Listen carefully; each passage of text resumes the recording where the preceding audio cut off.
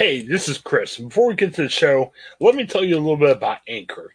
Anchor is our way of we record podcasts. Fantastic. Let me tell you why. It's easy. It's free. There are creation tools that where you can record and edit your podcast right from your phone and your computer. Anchor will distribute your podcast for you, so it can be heard on such providers as Spotify, Apple Podcasts, and many, many more. You can make money from your podcast with no minimum listenership.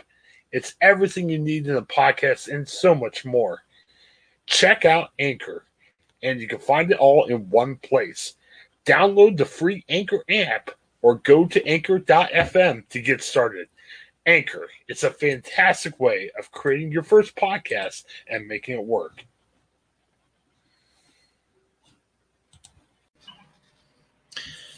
Hey, everybody. Welcome back to the Ohioan Podcast. I'm Craig Schaup. With us today is Bob Garver, our New York City film critic. Bob, how you doing this weekend? How was your weekend? My weekend was wonderful. I've gotten the first vaccination. I've gotten a haircut, and I am ready to go. Happy Monday. All right. And you've been watching some movies lately that we're going to talk about. Yes, so that's I great have been news watching too. some movies. All right. Well, the first one we have is In the Earth.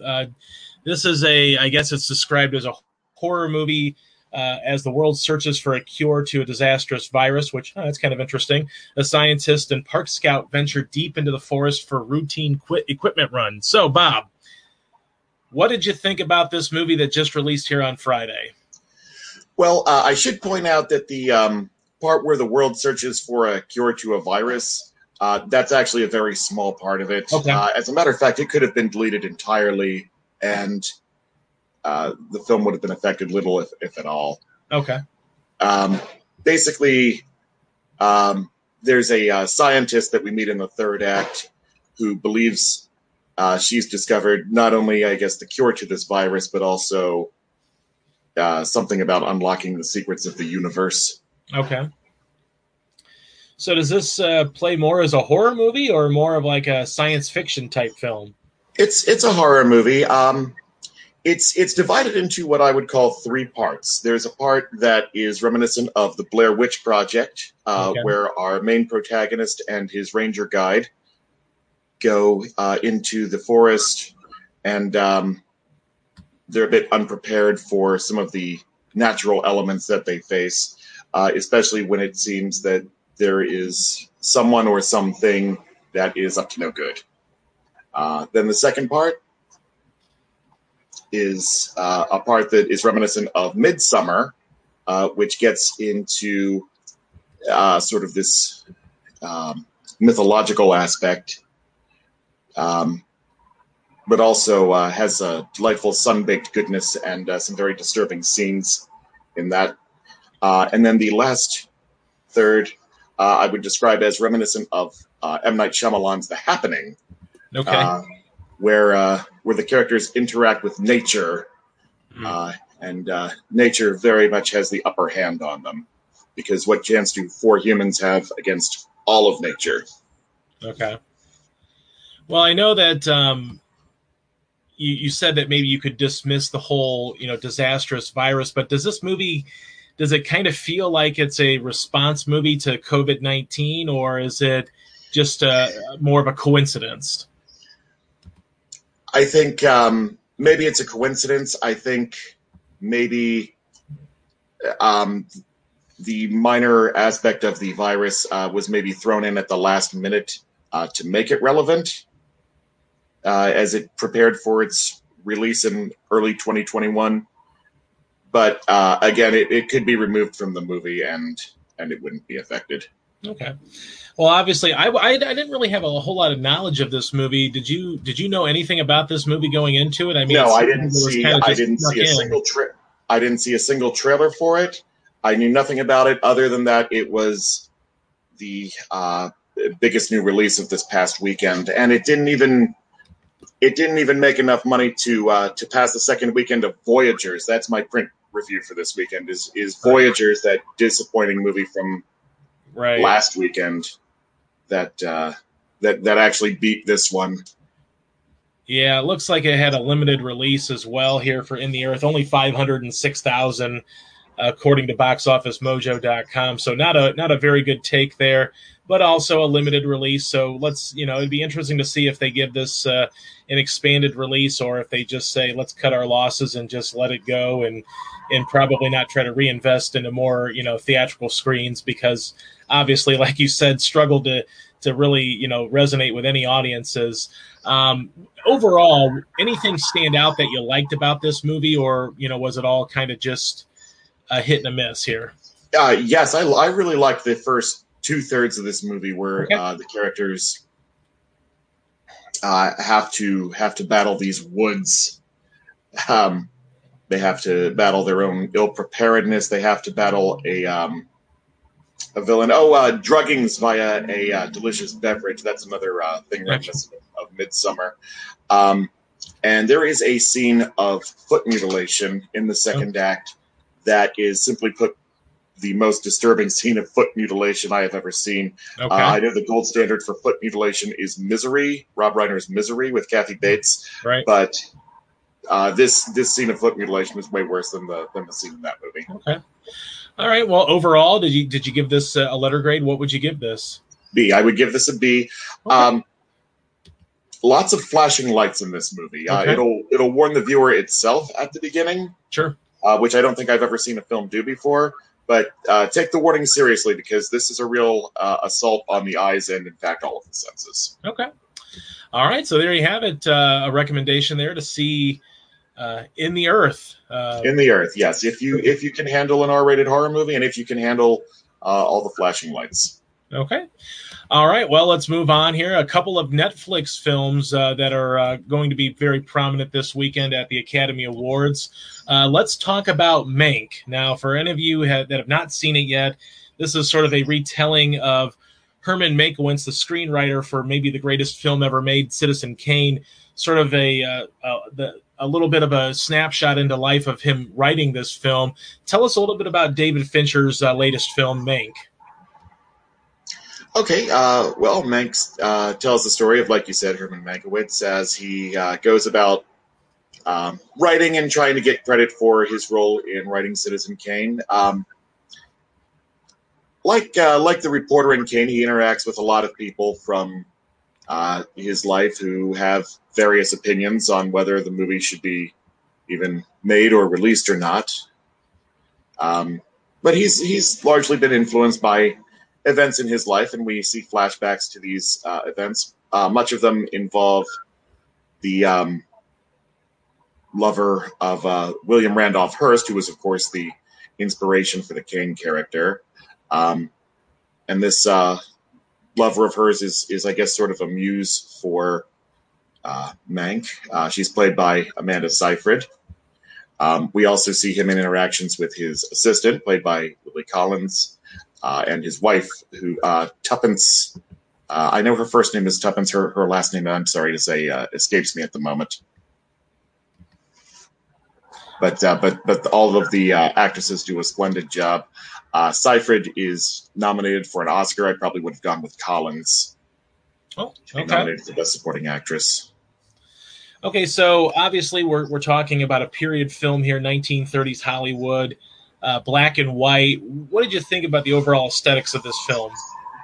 Well, Fincher always brings top-notch aesthetics to his films, and this one absolutely tries to push itself as a product of the time, with black and white photography, sound effects, a score made by Trent Reznor and Atticus Ross, who are known primarily for electronic influence work, but here just capture the jazzy, 1940s style perfectly. It seems like it's right out of that era.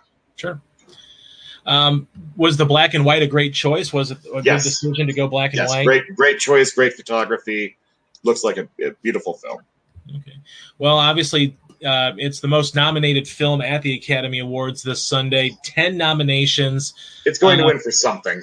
Okay. I was kind of curious, because sometimes you see some of those movies that they resonate fairly well with Oscar voters in every category, but maybe they're just not quite at that level. Is there anything that stands out maybe that you think is more of a surefire win than maybe some other categories in this one?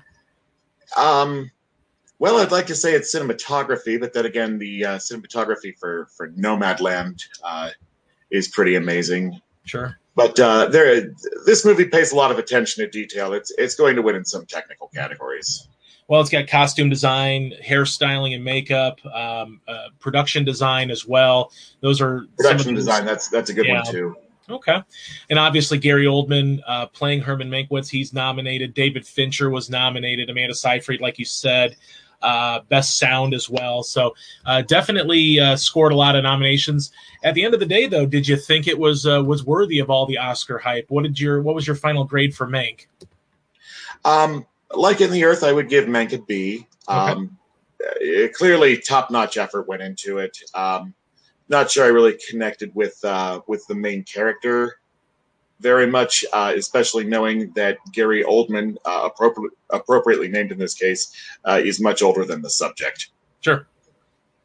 All right, so there you have it, a B for Mank. Obviously, we'll be interested to see how it does at the Academy Awards this Sunday. But let's move on to another Oscar contender nominated for 6 Oscars. It's The Trial of the Chicago 7.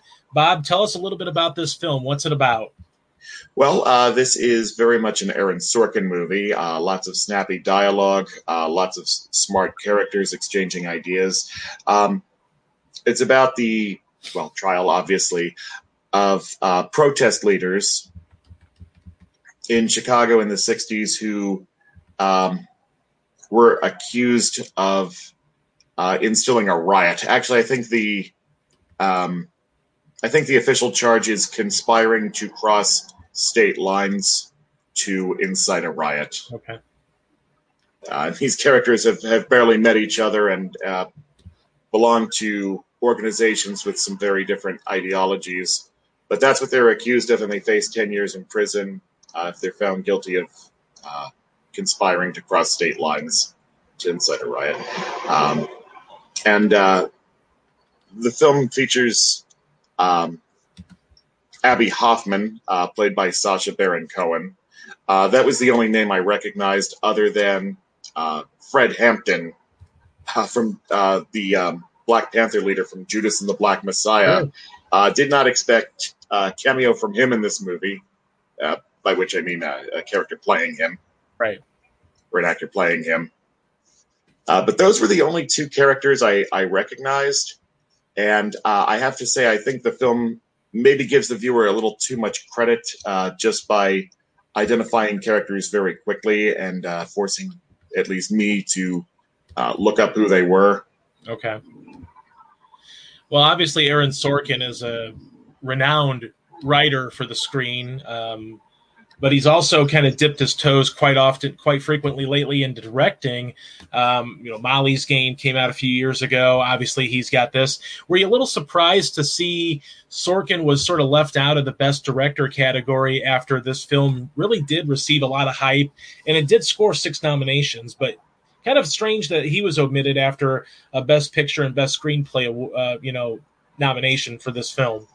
Well, anytime a director is omitted from Best Director when their movie is nominated for Best Picture, I consider that a bit of a surprise. The 4 who were nominated, the 4 directors who were nominated for Best Picture nominated films, they were, of course, no surprise.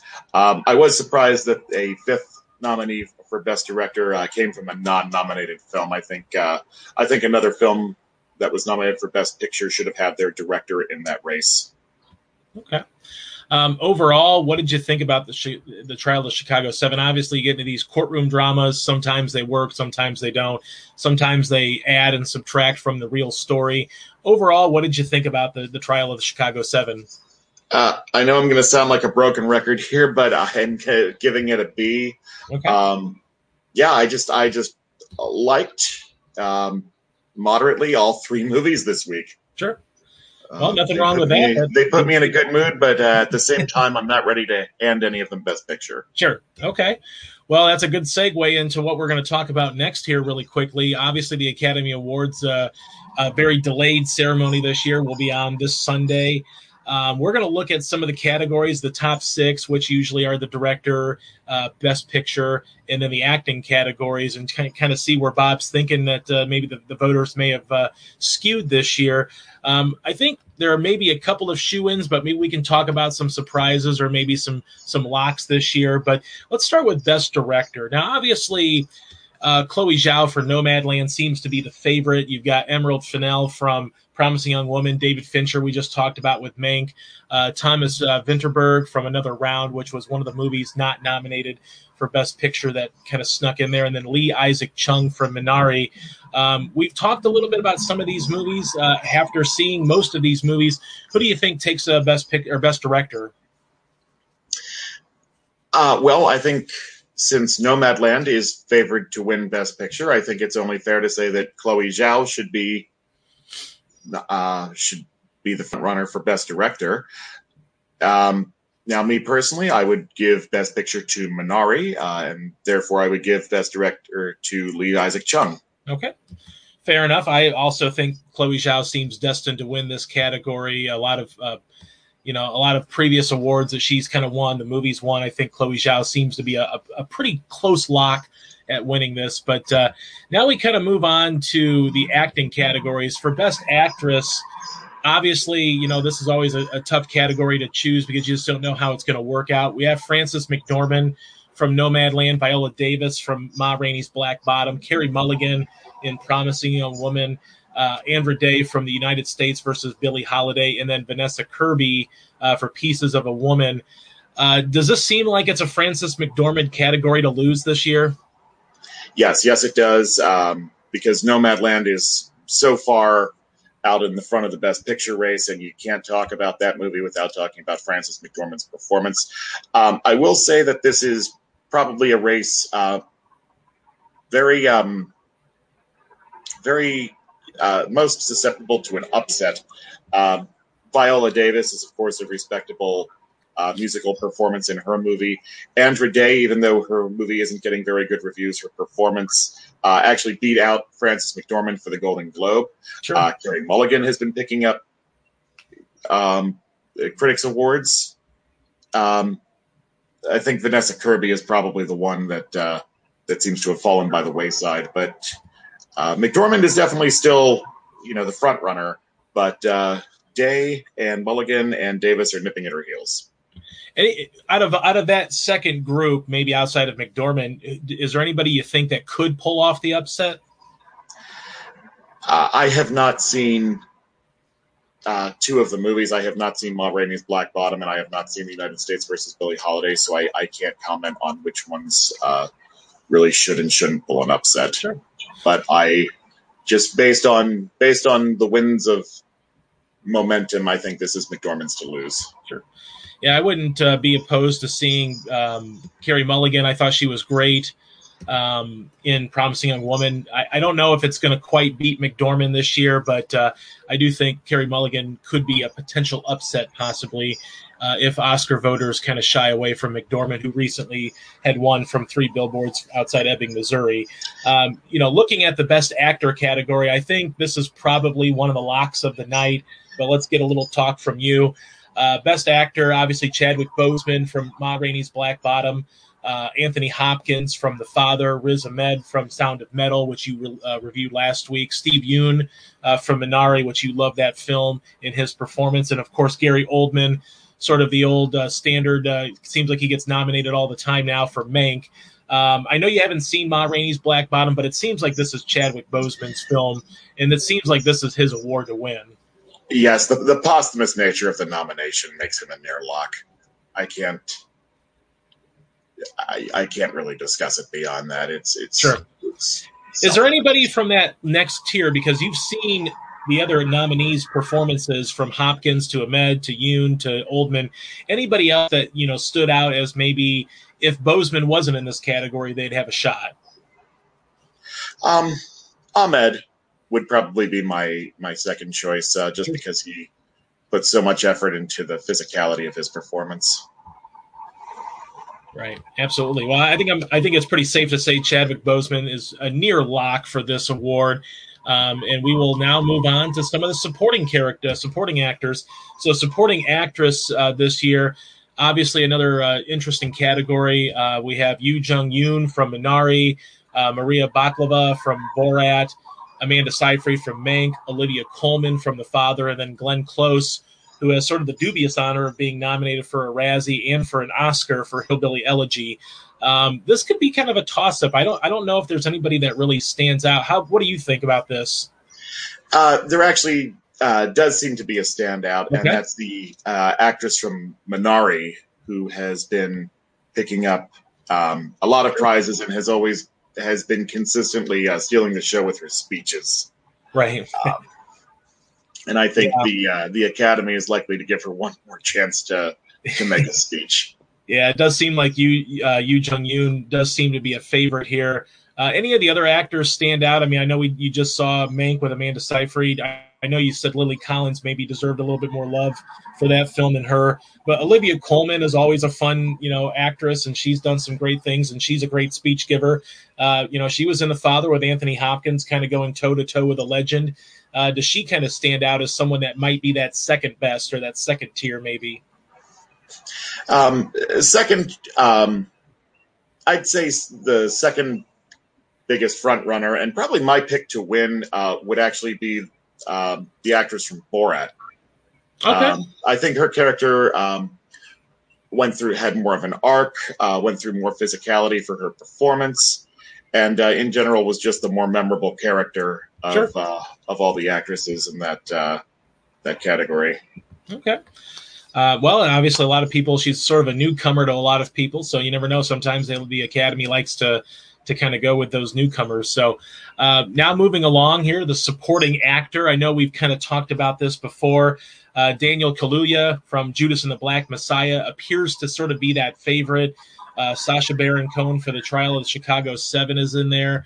Paul Raci from Sound of Metal. Leslie Odom Jr. for One Night in Miami. And then Lakeith Stanfield also from Judas and the Black Messiah was able to score a nomination out of that. It looks like this is Daniel Kaluuya's award to win. He just gave a great performance in Judas and the Black Messiah. Is that what you're kind of thinking for this supporting actor award?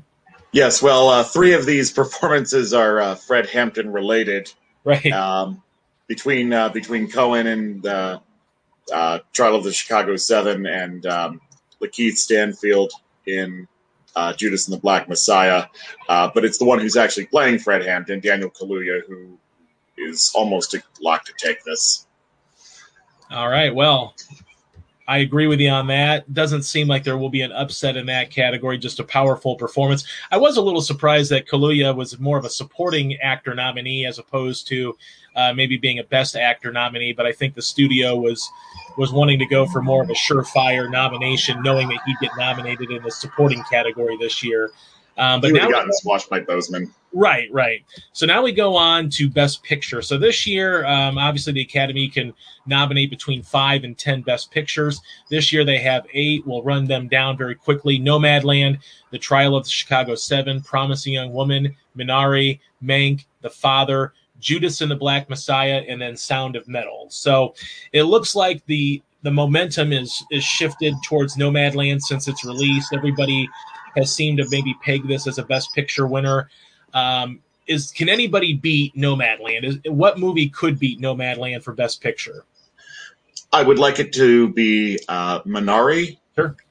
Both are very low-key movies about characters who live in either vehicles or converted vehicles. So it's kind of a toss-up between those two. I will say that they both lack kind of that epic feel of an Oscar Best Picture winner. Sure. To me, it was the two movies that opened this past week, that I saw this past week, Mank and The Trial of the Chicago 7, that really had the scale of a Best Picture winner. Right. But given how low-key the world had to keep things in 2020, I suppose it's appropriate that we get a low-key Best Picture winner. Do you think it's possible that maybe the Trial of Chicago 7 may be that potential spoiler for Nomadland? I mean, it seems like it has maybe, like you said, has that appeal to Oscar voters in scope. Do you feel like maybe if there was one movie that might beat it out, it could be the Trial of Chicago 7? If there was one movie that could beat out both of those two, I would say it would probably be Mank, aside from the Trial of the Chicago 7, because it has the edge of being a movie about movies, and right. movie people love those movies. Absolutely, and it did receive 10 nominations, the most nominations of any film. Just kind of wrapping up now. Any locks? Anything that any surprises that maybe you might think could happen on Oscar Sunday, or do you think the locks that we talked about with Chadwick Boseman and maybe Daniel Kaluuya and maybe even Chloe Zhao are sort of it? Do you think any other categories stand out to you that could be a lock? Well, yeah, I think actors a lock. Supporting actors a lock. Supporting actress, I think, is a 2-person race. Best Actress has a clear front runner with 3 possible upsets, and Best Picture is between the two, Nomadland and Minari. Sure. Well, I think we can only hope that the ceremony isn't like 4.5 hours this year, but I'm sure they'll find a way to do it. It's slated to be a short one. They're actually going to perform all of the nominated songs on the pre-show, so that will not be that'll help out. Ceremony. Yeah, that will help. All right, Bob. Well, we definitely appreciate your time, and like we said, the Oscars are this Sunday, so go ahead and watch them and keep tally, and we'll see how everybody does. And this is Craig and Bob signing off from the Ohioan Podcast. Thanks so much. Thank you for having me. Highlight of my week.